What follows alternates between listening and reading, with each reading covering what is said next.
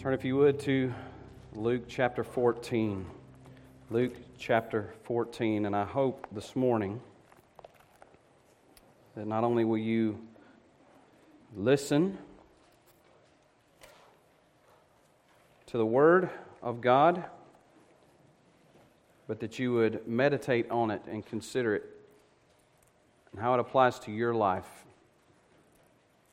I don't know that there is a more applicable portion of Luke's gospel to our day than the one we're about to read. It seems that Luke heats up some, and I kind of think at some point the mailman's going to get shot at because the mail keeps getting harder and harder.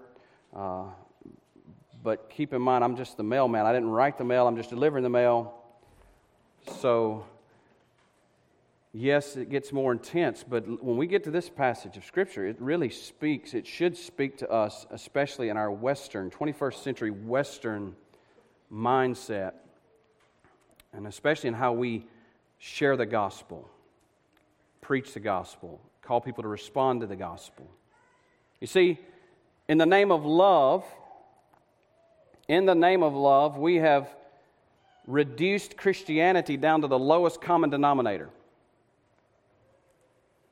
In the name of love, we have tried to take this gospel message and make it easy. In the name of love, we've tried to sweeten up the message of Jesus to make it more palatable, because we want lost people to want Christ. We want lost people to want the gospel. We want lost people to come be a part of our church. So we ease it up. We ease the message of Jesus up. We dumb it down. We make it palatable. And what we have done, people in America, this is why we have the problems we have in America. What we have done is we have created something that we call Christianity, that we pass off for Christianity, that we've sold as Christianity, that isn't Christianity at all. We have created something that we call Christianity that is not Christianity at all. Jesus Christ, the author, the founder, the finisher of our faith, does not dumb down His call. He does not ease up on it. He doesn't attempt to make it more palatable. Jesus is brutally honest.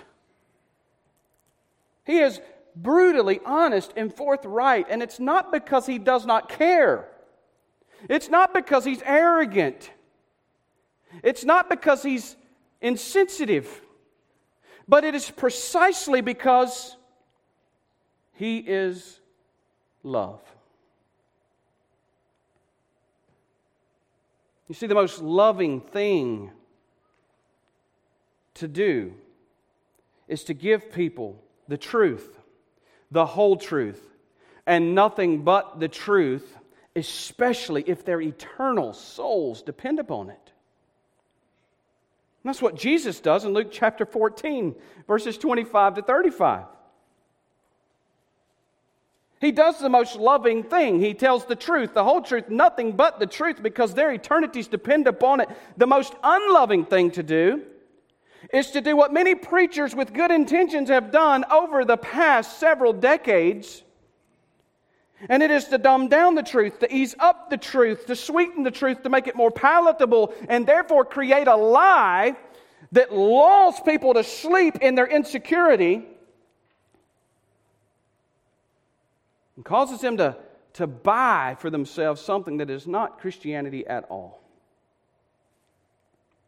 The crowds in Luke chapter 14 need to know the truth. And Jesus loves them so much that He does not shrink back from telling them the truth and what His call to follow Him is really like. Luke chapter 14, beginning in verse 25, now large crowds were going along with Him. Large crowds were going along with Him. And He turned and said to them, If anyone comes to me and does not hate his own father and mother and wife and children and brothers and sisters, yes, and even his own life, he cannot be my disciple. Whoever does not carry his own cross and come after me cannot be my disciple. For which one of you, when he wants to build a tower, does not first sit down and calculate the cost to see if he has enough to complete it? Otherwise, when he's laid a foundation and is not able to finish, all who observe it begin to ridicule him, saying, "This man began to build and was not able to finish." Verse 31, or what king, when he sets out to meet another king in battle, will not first sit down and consider whether he's strong enough with 10,000 men to encounter the one coming against him with 20,000? Or else, while the other is still far away, he sends a delegation and asks for terms of peace. So then none of you can be my disciple who does not give up all his own possessions. Therefore, salt is good, but if even salt has become tasteless, with what will it be seasoned? It's useless either for the soil or for the manure pile. It is thrown out. He who has ears to hear, let him hear. These teachings are without a doubt extreme if you heard them, especially in light of our backgrounds.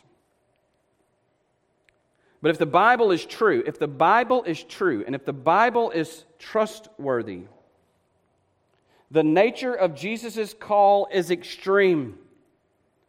And what does this message teach us about the call to follow Jesus? I want us to see four things. First of all, I want us to see the comprehensive nature of the call. In verse number 25 and 26, it says, "Now large crowds were going along with him." This is not just his 12 disciples. These are large crowds that are coming along with him. And he turned and said to them, he said to who? To the large crowds.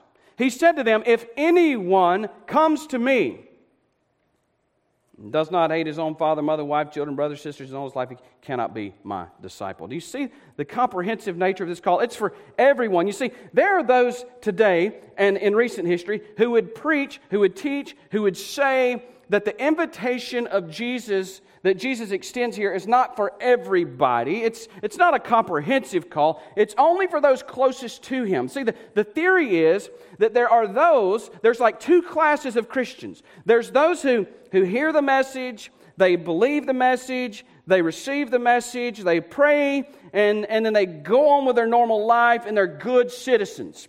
But then, on the other hand, there are those who really feel led to go deeper. They're really interested in spiritual things. These are the ones who are really, really interested, who are really sold out. These are the ones that this kind of call is reserved for.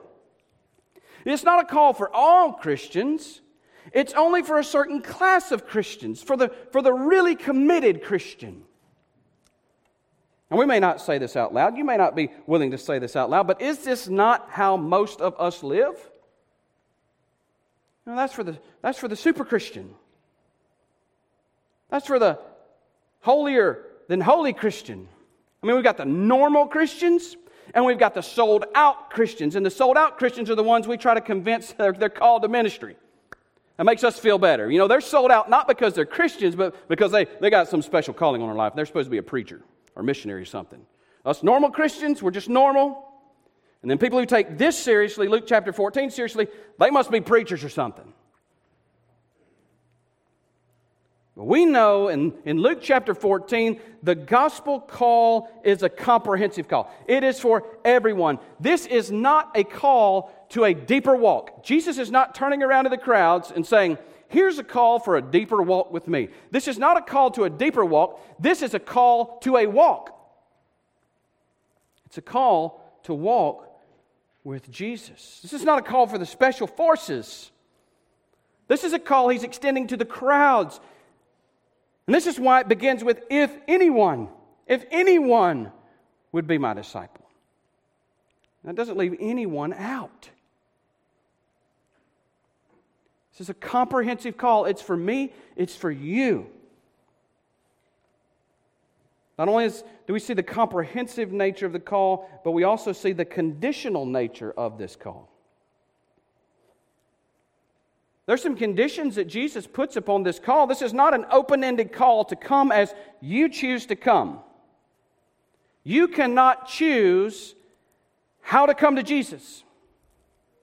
Now, we've gotten some really smart people who've sat together in rooms and they've brainstormed and they've come up with the easiest way to invite people to come to Jesus, the simplest way to invite people to Jesus. They've dumbed down the response to the lowest common denominator of how to respond to Jesus. And most likely, this is how all of us have been called or heard the call to come to Jesus. It goes something like this. If you're sitting in this room and you're not 100% certain that if you died right now, you would go to heaven, just slip up your hands. Every head's bowed, every eye's closed, just slip up your hand. If you've got 1% of 1% of 1% of doubt that if you were to die right now, you would go to heaven, just slip that hand up. I see that hand. Even if we don't see the hand, we say that we see the hand so somebody else is more comfortable to raise their hand too. I see that hand. I see that hand. All right, now, if that's you, if you've raised your hand, here's what we want you to do. I want you to repeat this prayer after me in your heart of hearts.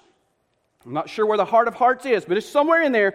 And I want you to repeat this prayer with me, and I want you to mean it in your heart of hearts. And you got to be sincere. I mean, like really sincere.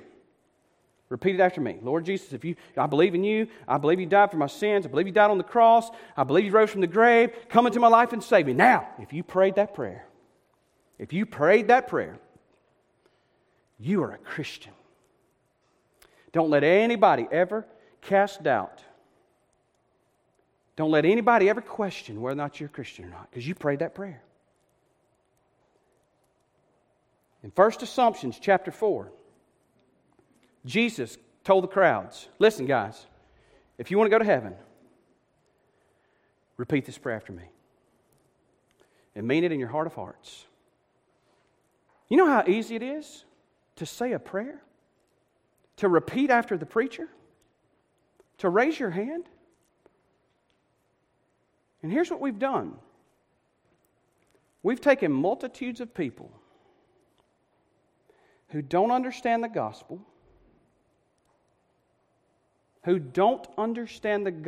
which is the power of God for salvation. They don't understand the gospel. They don't understand what it means to follow Christ. And we've told them, repeat after me. And they repeat after us, and then we tell them, now you're a Christian. So they go out. At worst, they go out and they live like they've always lived. They do like they've always done. And when they die, the preacher stands over their casket and he says, I remember when old Billy Bob prayed this prayer after me, and we know he's in heaven now. He lived like the devil. He racked up a tab with Satan, but he's not. It's all good because he prayed that little prayer. And what's worse than that is Billy Bob goes out and he thinks he's a Christian because he repeated a prayer. That's the worst case scenario. Billy Bob goes out, thinks he's a Christian because he prayed a prayer. Billy Bob's buddies think he's a Christian because he said he prayed a prayer. Billy Bob, everybody that attends Billy Bob's funeral, all of a sudden feels better about the prayer they prayed, even though they're living like the devil like Billy Bob. Everybody goes out happy because the preacher said so. Does his thing over them. That's worst case scenario. Best case scenario is they sit in the pew every Sunday, sing the songs, open their Bibles, go to Sunday school, listen to the sermons. The Holy Spirit speaks to them week after week. You really haven't been transformed. You really haven't been born again. You really haven't been made a new creation. But they keep going back to that time. I remember that time when I repeated that prayer perfectly. And the preacher said I was okay, and he gave me a certificate. And he baptized me. So I'm going to hang on to that rather than the truth. Now, I know I'm meddling. Look, I grew up Southern Baptist. I grew up in the church that did the same exact thing.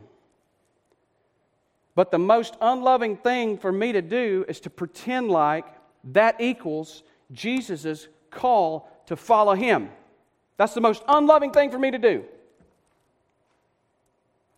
The most loving thing for me to do is say, here is what Jesus, who holds your soul in His hand, says about you. We can dumb it down. We can ease it up. We can make it simple. We can even come down to kumbaya. Just throw your pine cone in the fire. Y'all know that really happens? That really happened at camp. Just throw your pine cone in the fire if you want to go to heaven. And if you really want to receive Jesus, just throw your pine cone in the fire. We can dumb it down till we can all bring a pine cone next Sunday and just throw your pine cone out there. You see how silly that is? You know why it's silly? Because it's not in the Bible. It's just as silly as saying, repeat this magic formula after me. Same silliness. And we need to recognize it. We need to recognize the silliness of taking the comprehensive, conditional call of Jesus and Americanizing it to the point where it's not even Christianity anymore. And filling our churches with people who have signed off on this type of response when no work has been done in their life. And then they cause trouble for the rest of their existence. They cause trouble because they don't love Christ. They just signed up and they're on the membership roll. What does a real call to follow Jesus look like? You have to meet His conditions. He gives us 3 in this passage of Scripture. 3 conditions that He lays down. 3 times He says, if you do not meet these conditions, now hear the words, if you do not meet these conditions, you cannot be my disciple. We need to think about this. The first one is your relationships. So Jesus doesn't turn to the crowds and say, if anyone wants to be my disciple, repeat this prayer after me. He turns to the crowds and He says, if anyone wants to be my disciples, you have to consider your relationships. Verse 26, if anyone comes to me and does not hate his own father and mother and wife and children and brothers and sisters, yes, and even his own life, he cannot be my disciple. I didn't write that. I just read it. Jesus said it. Jesus Christ said it. And what He's communicating here is not, I hate my mom, I hate my dad. That would be really easy for a lot of teenagers, wouldn't it? What He's communicating here is not a hatred for your parents and a hatred for your family, but a love for Jesus that surpasses your love for your family. In Matthew 10:37, He said it this way, whoever loves father or mother more than me is not worthy of me, and whoever loves son or daughter more than me is not worthy of me. What He's saying is all of your relationships are now subordinated if you're going to be my disciple. What honors me, what pleases me, what I desire, what I will, what I command as the Lord of your life trumps every other demand of every other relationship you have. I am in control. Now, what's interesting here is what we often miss. It's what pleases God, what pleases Christ is for children to obey their parents in everything, for this pleases the Lord, Colossians 3:20. Honor your father and your mother, Exodus 20:12. What pleases Him is for wives to submit to their own husbands as to the Lord, and for husbands to love their wives as Christ loved the church and gave Himself up for. What pleases Him is for husbands to hold fast to cling to their wives. See, if we put Jesus first, the normal pattern for most of us is, if we put Jesus first, He will subordinate our relationships, but in doing so, He will cause those relationships to deepen, not diminish. Are you with me? So we subordinate every relationship to Christ, and when we do that, those relationships generally, normally, especially in our context, don't diminish, they deepen.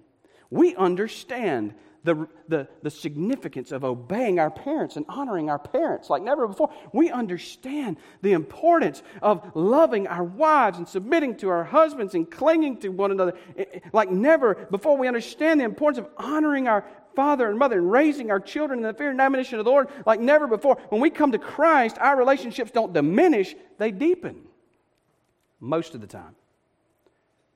Now let me just say, some of you, the easiest thing for you to do would be to say, forget you mama, forget you daddy, forget you brother, forget you sister, forget you kid, I'm going to run for Jesus.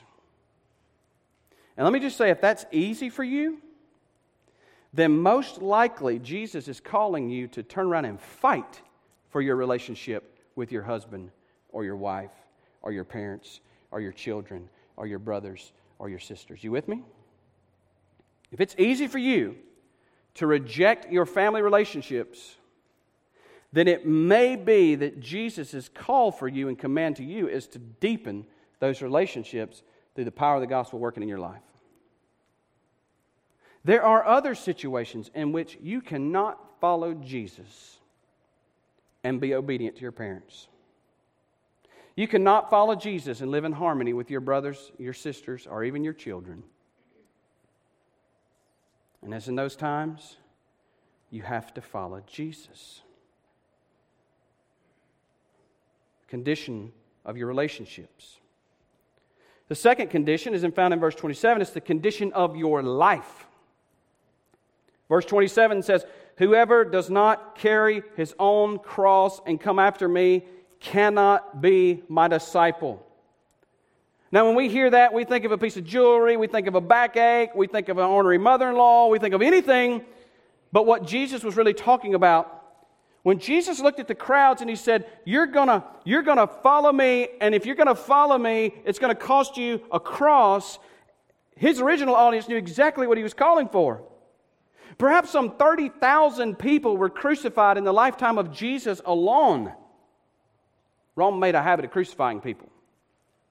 And the disciples knew exactly what to expect when Jesus said, "Take up your cross," and it was not good. They immediately pictured a poor, condemned soul walking along the road, carrying his cross, carrying his instrument of execution on his back. And one thing they knew was true about that man: if he was seen leaving town carrying a cross, he was never coming back. He was as good as dead. So Jesus is saying, what you have to be willing to embrace and endure if you follow me is a cross. You must willingly and intentionally take up your life. In Luke chapter 9 and verse 23, He had already said, "If anyone would come after me, let him deny himself and take up his cross daily and follow me."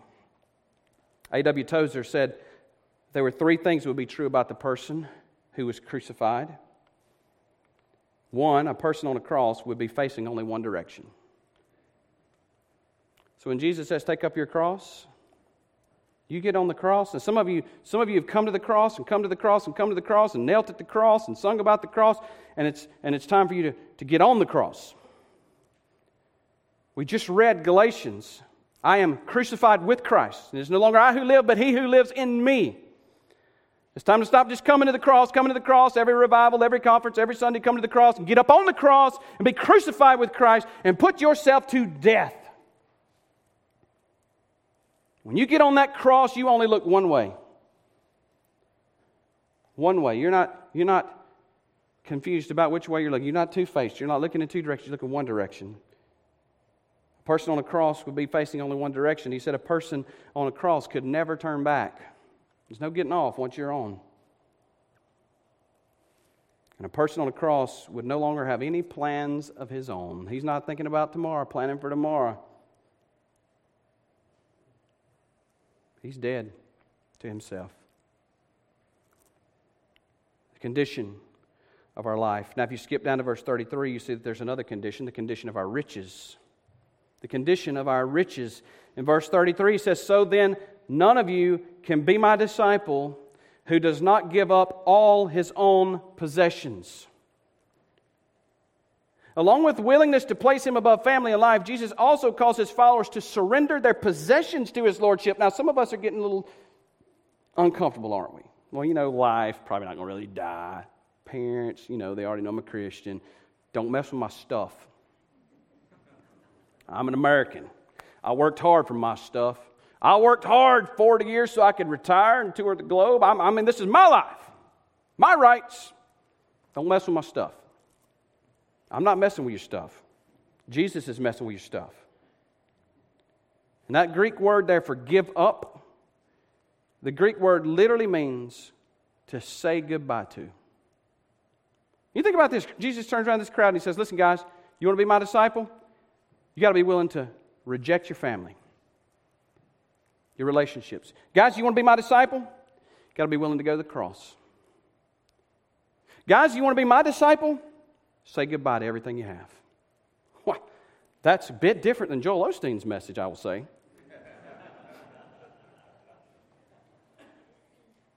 It's a bit different than anybody on TBN's message. INSP, Daystar, all those guys. I mean, they sound, that feels good. This doesn't feel too good.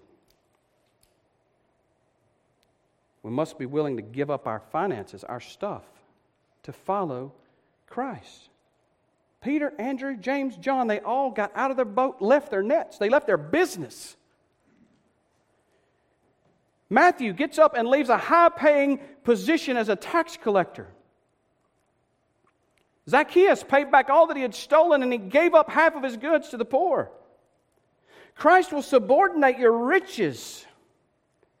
And if He hasn't, you need to examine yourself, because there was one guy who came to Jesus and said, I've kept all the commandments from my youth up, Jesus. I've done it all. And Jesus said, then sell all you have, give to the poor, come follow me. And he said, could you repeat that? And he went away sorrowful. Jesus is looking at us this morning, and it is a clearly conditional call. He says, you cannot be my disciple. You cannot be my disciple. You cannot be my disciple. Now, does Jesus tell the truth, or does Jesus cloud the truth? Does Jesus tell the truth, or does Jesus cloud the truth? This would be a good time for you to answer the correct way. Well, we know the right answer, right? Does Jesus tell the truth? Yes. Does He cloud the truth? He says, you cannot be my disciple, you cannot be my disciple, you cannot be my disciple. And here's what He's saying. If your family is going to reject you and hate you and become your enemies because you follow me, will you still follow me? If you have plans and you have ambitions and the commands or the call of Christ requires something different, are you ready to lay down your plans and your ambitions? Are you ready to lay down everything? If I ask you to take everything you have, sell it, and give it to the poor, would you be willing to do that? Well, He would never ask us to do that. You know, that was a specific situation for a specific rich guy. He doesn't do that for everybody. He doesn't do it for everybody, but He does it for some people. It's interesting that the only person in all of history Jesus is asked to give up everything to follow Him is this rich young ruler guy. The rest of us, He knows my heart. Are you willing? Here's the question. Here's the overall question we have to ask ourselves this morning. Are you willing to become a steward of everything and an owner of nothing? Are you willing to become a steward of everything and an owner of nothing? Because when you come to Jesus, you own nothing. Nothing. When you come to Jesus, you have no rights. Doesn't matter what country you're from. When you come to Jesus, you become an owner of nothing and a steward of everything. Is Christ worth everything to you? Paul said in Philippians chapter 3, verse 8, I count all things loss for the excellence of the knowledge of Christ Jesus my Lord, for whom I have suffered the loss of all things and count them as rubbish, that I may gain Christ. I won't give you the literal Greek word of that, rubbish. You go look that up on your own. It's not very nice, but it conveys this thought. I count it all scubala. That's the word. That I may gain Christ. Thirdly, the costly nature of the call. I got to get moving. The costly nature of the call. The conditions are so great for one to follow Christ and answer the call that one must consider carefully the cost of this call. Jesus doesn't turn around in the crowds and say, you can't be my disciple, you can't be my disciple, you can't be my disciple. Sign on the line right now. Your soul is at stake. Quick, quick, quick. Hell's hot. Quick, sign the line. He doesn't insist on a hasty, emotional decision. Instead, he urges those who would follow him to think seriously, to count the cost. He doesn't work them up with an emotional tune. We're going to sing 47 verses of this song. We're going to play it soft. We're going to play it loud. We're going to do whatever I'll tell a sad story at the end of the sermon. Sad story. To draw out those emotions. He doesn't do any of that. He doesn't want you to promise to follow Jesus unless you understand the cost and unless you're willing to pay the cost. The ramifications are great. He uses two illustrations to drive home the importance of a serious deliberation over this call. The first story he tells, the first illustration he uses, is about buildings in verses 28 to 30. Listen to this story about buildings. He says, "For which one of you, when he wants to build a tower, does not first sit down and calculate the cost to see if he has enough to complete it?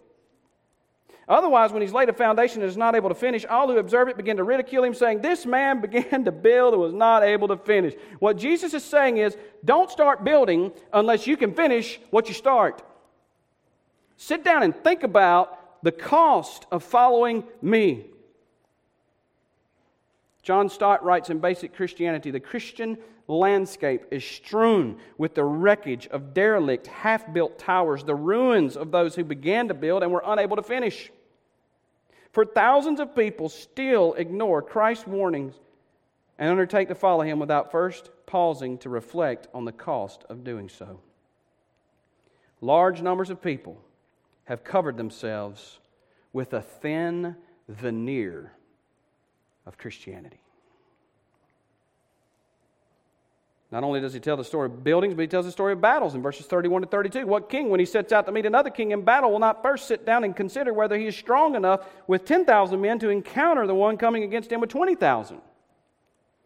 Or else, while the other is still far away, he sends a delegation to ask for terms of peace. What man, what king, what leader is going to put his army in danger before he sits down and assesses his chances of winning the battle? And if he comes up to the conclusion that he can't win," verse 32 says he's going to send a delegation and ask for peace. There's no sense in spilling a lot of blood to get to the same end that would come by negotiating. Now, we may not see it at first glance here when we look at these two illustrations of buildings and battles, but what Jesus just did was he squished everybody in the crowd in between a rock and a hard place. And by default, he's squeezing all of us here this morning in between a rock and a hard place. You see, in the first parable, Jesus says, "Sit down and decide whether you can afford to follow me. Determine the cost of the building before breaking ground." In the second parable, he says, "Sit down and decide whether you can afford not to follow me." Because you see, there's a king, and his army is coming soon. Can you stand against him? See, we're put in a position where we have to say, wow, the cost of following Jesus is high. Can I afford to build this tower? But then we look to the left and we realize, but there's a king whose army is coming soon to hold me accountable, to judge me in righteousness and in wisdom. Can I afford not to follow him? Can I stand up against this king? Can I resist this king? Do I have a chance against this king? Or do I need to negotiate peace? Yes, it's costly, but I need peace. Count the cost. Jesus does not want disciples who do not realize what they've signed up for. Because Jesus is not offering us a makeover to make your life better, to make your life more beautiful. Jesus is offering you a takeover. Christianity is not a makeover, it's a takeover. When you come to Jesus, He says, "You're not adding me to your life. I become your life. I become your life." The call is costly. Lastly, quickly, the continual nature of the call in verses 34 and 35. Salt is good, but even if salt has become tasteless, with what will it be seasoned? It's useless either for the soil or the manure pile is thrown out. He who has ears to hear, let him hear. He implies the continual nature of the call. The saltiness must remain. This is not a call you answer on June 7th, 2009, never to be concerned about again. This is a call that demands persistence. This is a call that demands a present tense faith. This is a call that is continual in nature. If the salt loses its saltiness, what good is that salt? It will be thrown out. If we lose our temperature, we will be spewed out. Revelation 3:15-16. I know your works, you're neither cold nor hot. What would that you were either cold or hot. So because you are lukewarm and neither hot nor cold, I will spit you out of my mouth. We're not talking about Christians who lose their salvation. We're talking about people who sign up for something that's not Christianity. Half-hearted disciples. They become half-hearted disciples. They pray the prayer, they sign the card, they get baptized, they don't understand the gospel, they don't count the cost, they don't really intend to follow Jesus. They sign the card and they become half-hearted disciples. And half-hearted disciples do more damage than good. Do you hear me? Half-hearted disciples do more damage than good. And that's why the past year and the coming 4 at least are good. Because we're going through a sifting. We're going through a sifting. And half-hearted disciples aren't going to last very long. Luke 9:62 says, no one who puts his hand to the plow and looks back is fit for the kingdom of God. It's daily repentance, daily belief, daily dying to yourself. It's continual. Paul didn't just say, I am crucified with Christ. It's no longer I who live, but Christ who lives within me. He also said, I die daily. You know, we jump on that cross, and the first thing we want to do is resurrect every morning when we get out of bed, right? Well, flesh wants to resurrect. And you know what we have to do? We've got to go back to the cross and get back on it. It's continual. Continual repentance, continual faith, continual walking with Christ, continual fighting for first place in our life. It's a comprehensive call. It's for everybody in this room. It is a conditional call. You can't be my disciple. You can't be my disciple. You can't be my disciple. If your relationships, your life, and your stuff is not subordinated to Christ. This is a costly call. Can you afford to follow Jesus? Can you afford not to follow Jesus? And it's a continual call. Jesus does not dumb down the truth here. He doesn't ease up the cost for us. He doesn't make the difficulty more palatable to get us to sign on the dotted line. He tells the truth. He does the most loving thing He can do. He tells us the truth about how to have eternal life. And I've tried to tell you the truth. But here's one more, real quick. As we think about the cost and the cost and the cost, here's one more. Jesus is worth it. Jesus is worth it. John Calvin said this, I gave up all for Christ. And what have I found? I gave up all for Christ. And what have I found? Everything in Christ. I gave up all to follow Christ. And what have I found? Everything.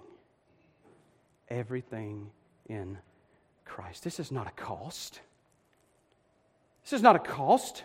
This is not a sacrifice.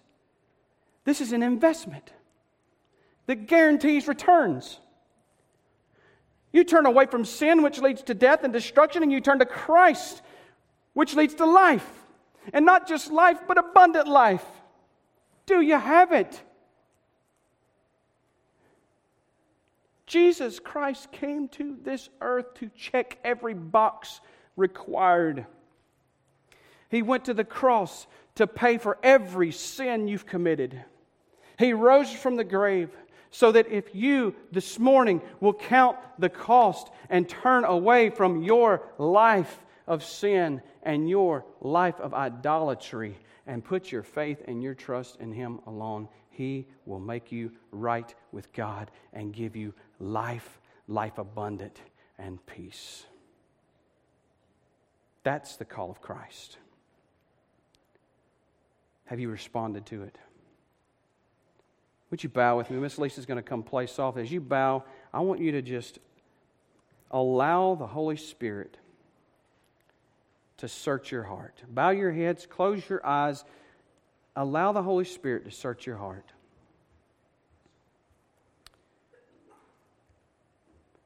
And here's what I want you to pray. I want you to ask the Lord, have I just gone through some motions? Have I just gone through some Southern Baptist motions? Got my name on the membership roll? Or have I really, really been made a new creation? I'm not saying made perfect. I'm not saying you don't wrestle with your relationships or your life or your stuff. But has your heart been transformed? Have you had a heart transplant? Ask the Holy Spirit to show you where you stand with Him this morning, how you've responded to Him this morning.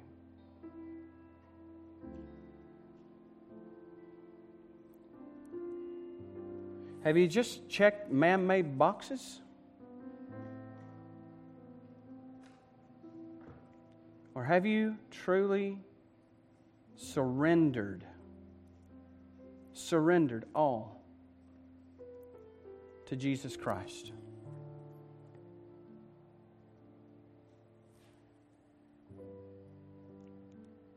Ask the Holy Spirit to show you that, to give you assurance, or to wreck your life right now, one of the two. Wreck your heart right now. Give me assurance or wreck my heart, Lord.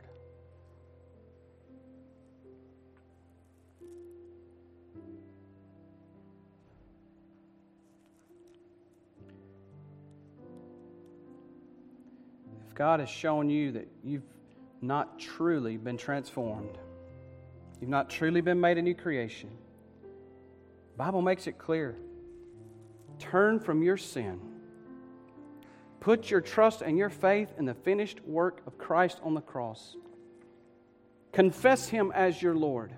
Believe in your heart that God raised Him from the dead. Call upon His name.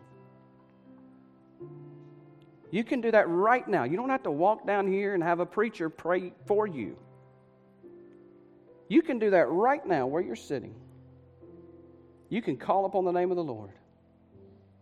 You can turn from your sin. You can put your faith and trust in Him.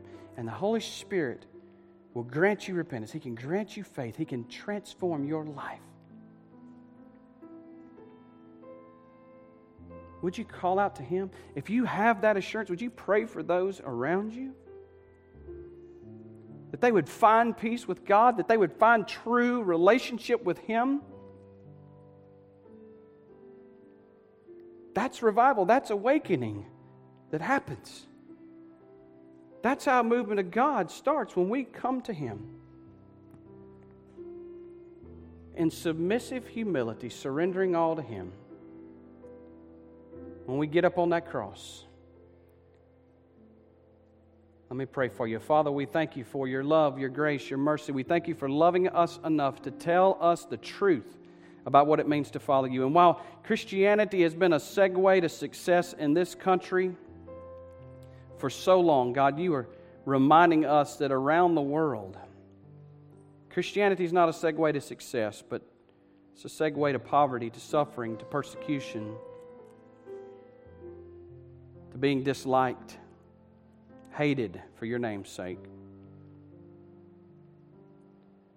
As we see the tenor of our culture change almost daily, it seems, You're reminding us of the cost of following You. I pray, God, I pray for those people, that person in this room who knows deep down in their heart that they've just checked off some man-made boxes, but they have never been transformed by the power of Your gospel. I pray that You would grant them repentance, that You would grant them faith even now, that You would move them to call upon Your name.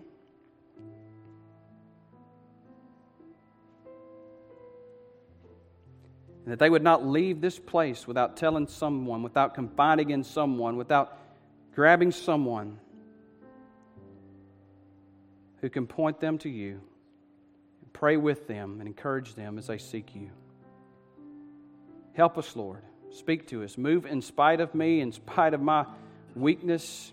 Speak what you want to be heard. And help us to respond to your still small voice. In Jesus' name, amen.